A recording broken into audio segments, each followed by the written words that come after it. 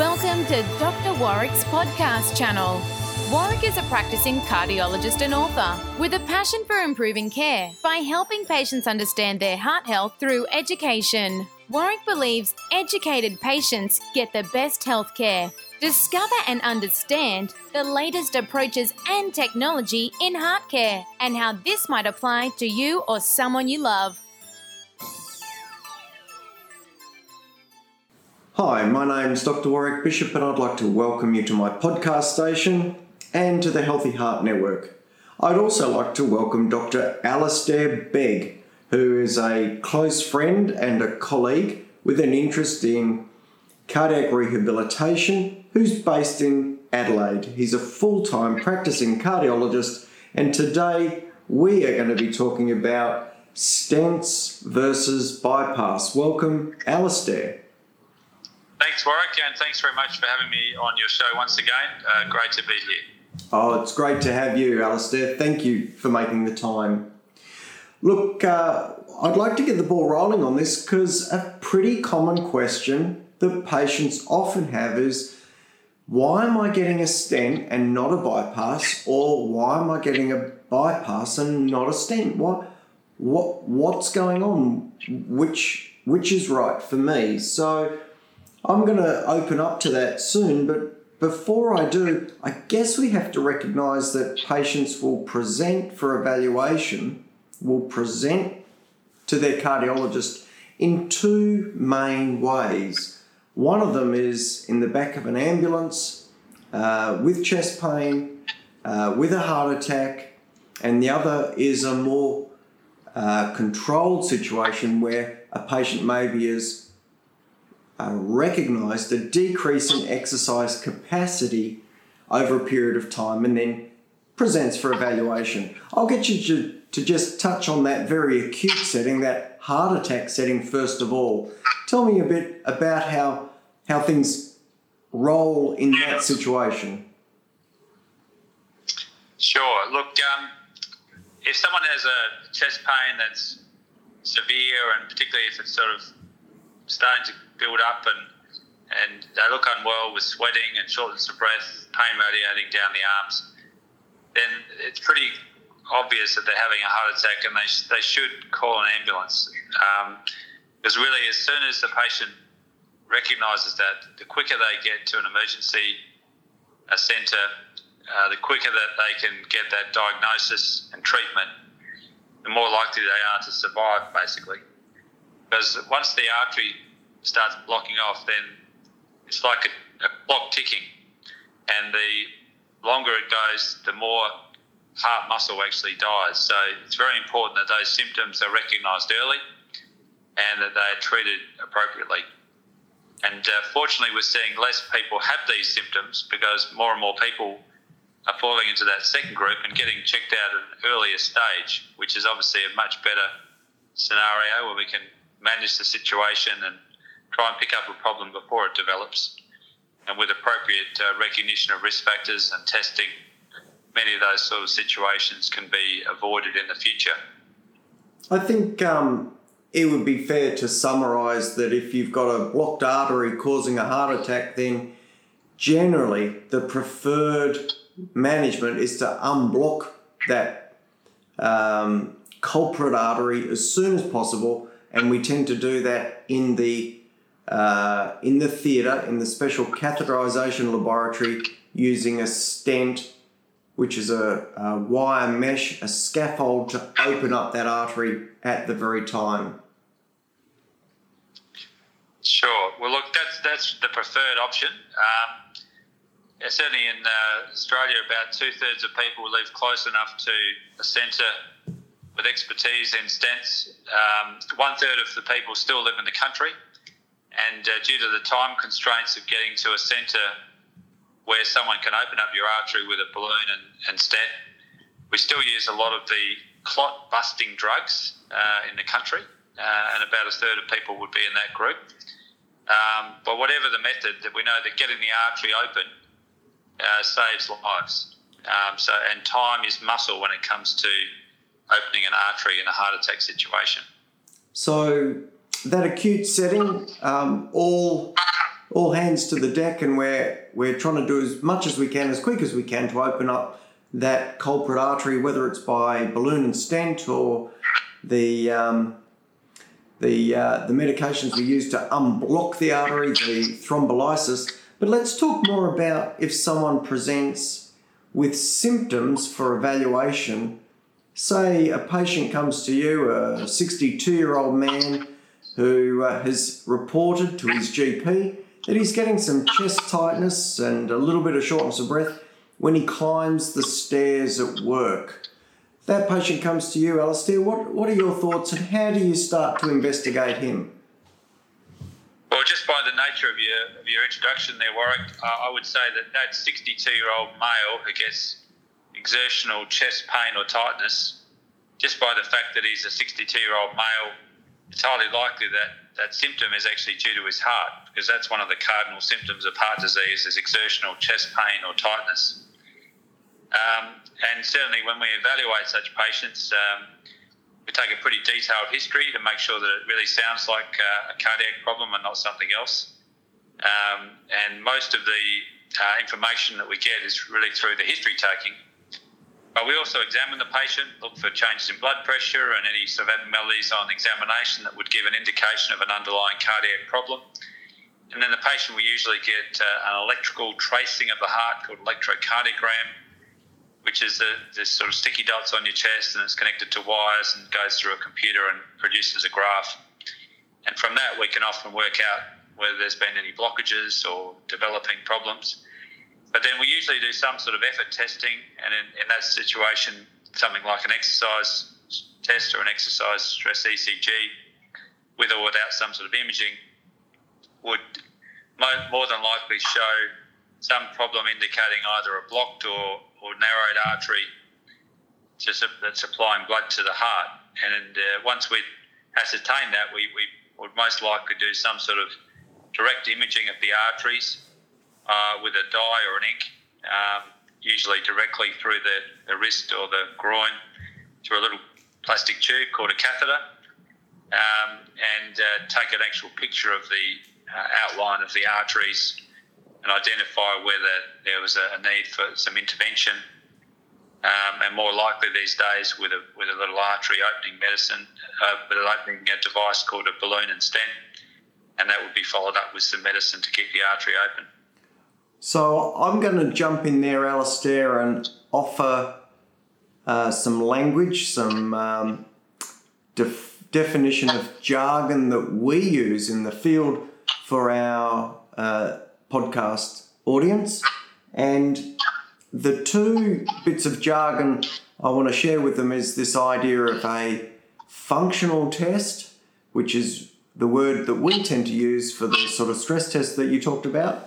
And when we're doing functional tests, we're very much asking, can we reproduce the symptom and demonstrate problems with the heart, together with what's the functional capacity of that patient? How well are they performing? So we're looking at their function, and then the injection of contrast into the arteries, or injection of dye into the arteries to outline them, that gives us a picture or a roadmap, which we call the anatomical information. So it's really the matching up of functional information and anatomical information that then guides appropriate treatment strategies, which may be medicines, stents, balloons and stents, or bypass grafting. Do you want to just talk briefly about those three treatment options: medicines, balloons and stents, and they really go together, so we could just call it stents. It's very uncommon to use balloons without stents these days, although it is occasionally done. It's very uncommon. And bypass grafting. Do you want to talk about those three different sort of approaches to care and in what patients each would be most suitable? Sure. Well, look, whatever the option of all those three, there will be a medication component. So that's the first thing. And that's usually some sort of blood thinning medication and some sort of medication to get the cholesterol down, because that will obviously try and treat or prevent progression or prevent new problems developing of the plaques in the arteries. The use of ballooning, stenting and bypass really depends on how many blockages there are, where they are, and how important they are in terms of prognostic and functional significance. So if it's in a main artery with lots of blockages, and the patient, particularly if they have diabetes or loss of function of the heart muscle, they're more likely to need something more like bypass. Whereas if it's in perhaps one artery or two, and the patient's not diabetic and there's no loss of function of the heart muscle, and it's technically possible to treat with stents, then usually the stenting would be the preferred option. There's lots of factors, both technical and patient factors, that determine really whether stenting is the preferred option over bypass, although, as I'm sure your listeners will be aware, most people these days prefer the less invasive approach, and where possible, stents are used. But where either the blockages and narrowings are too extensive, or where perhaps the prognosis is better with surgery, that's when the cardiologist will recommend an operation. I think to summarise that, the stents are probably most likely to be used in very discrete lesions, ones that could be covered by a stent that's, 1.5 centimetre long, for example. And coronary artery bypass grafting tends to be used in more diffuse or widespread disease, and more often in people who are perhaps diabetic or with impaired function of their heart. Would that be a fair summary of the state of play, Alistair? Yeah, I think that's right, Warwick. I mean, there's lots of large trials or multi-centre randomised trials, we call them in medicine, and these trials more and more support the use of stents, and certainly there are some subsets of patients, such as you mentioned, the patients with diabetes, perhaps patients with impaired function of the heart, and certain anatomic areas that can't be accessed with stents that determine whether you'll recommend bypass surgery or stents. I did see a trial come out only this year, Alistair, called the EXCEL trial. And this looked specifically at narrowing of the left main coronary artery, which is the biggest blood vessel that comes off the aorta to supply the left anterior descending artery and the circumflex artery. So this single artery branches into two of the three main arteries of the heart. And historically, we've always thought of left main disease as needing surgery. Well, the EXCEL trial looked at that over a 5-year period with several thousand patients and randomised them to either stenting or bypass grafting. Well, the outcome was that in the early stages, it seemed that the stenting group did better, but in 5-year follow-up, it looked like the bypass group were doing better, so that by the end of the 5 years of observation within the study, it seemed like both strategies worked pretty well equally. I think they're still continuing that observation to see if there's any divergence or change at 10 years, but at this stage, it would seem in that situation that a decision made by the cardiologist and the surgeon as to the most appropriate way to deal with the anatomy for that individual patient is quite a reasonable approach. That's very interesting, Warwick. So I think there's been more and more studies coming out as stent technology improves as well.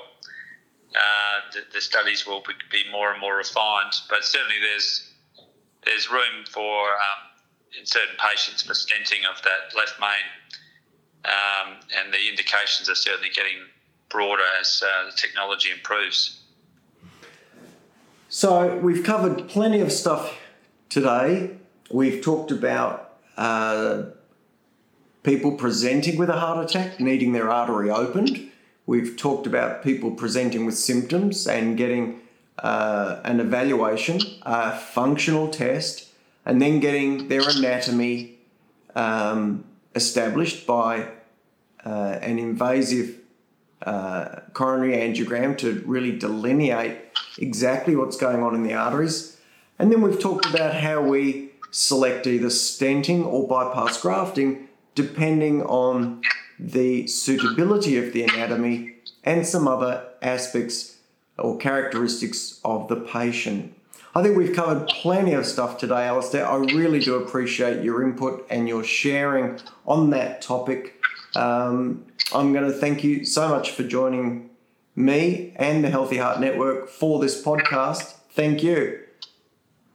Thank you, Warwick. As always, it's a pleasure to discuss things with you, and time always seems to fly when we discuss these things, so it must be enjoyable discussing it with you. We've gone for about 15 minutes already, Alistair, so I'm going to say goodbye. I'm going to say goodbye to those listening. I really hope you've learnt something from today's podcast. If you have any queries or questions, then shoot us a note on members@drwarwickbishop.online. Any suggestions for future podcasts, let us know on the same email address. Of course, until next time, I wish you the very best, and please don't die from a heart attack. Goodbye. You have been listening to another podcast from Dr. Warwick. Visit his website at drwarwickbishop.com for the latest news on heart disease. If you love this podcast, feel free to leave us a review.